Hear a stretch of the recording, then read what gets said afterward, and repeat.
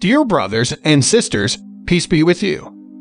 Today's devotional scripture is taken from 2 Kings chapter 20, verse 1 to 11. In those days Hezekiah became ill and was at the point of death. The prophet Isaiah son of Amoz went to him and said, "This is what the Lord says, put your house in order, because you are going to die. You will not recover."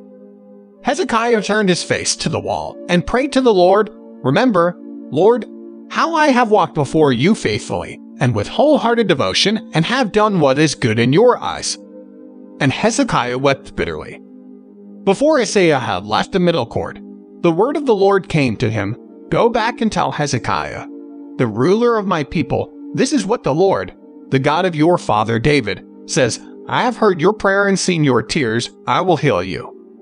On the third day from now, you will go up to the temple of the Lord. I will add 15 years to your life, and I will deliver you and this city from the hand of the king of Assyria.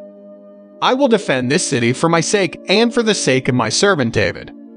Then Isaiah said, "Prepare a poultice of figs." They did so and applied it to the boil, and he recovered. Hezekiah had asked Isaiah, "What will be the sign that the Lord will heal me and that I will go up to the temple of the Lord on the third day from now?"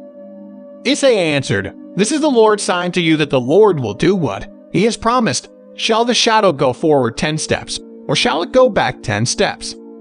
"It is a simple matter for the shadow to go forward 10 steps, said Hezekiah. "Rather, have it go back 10 steps.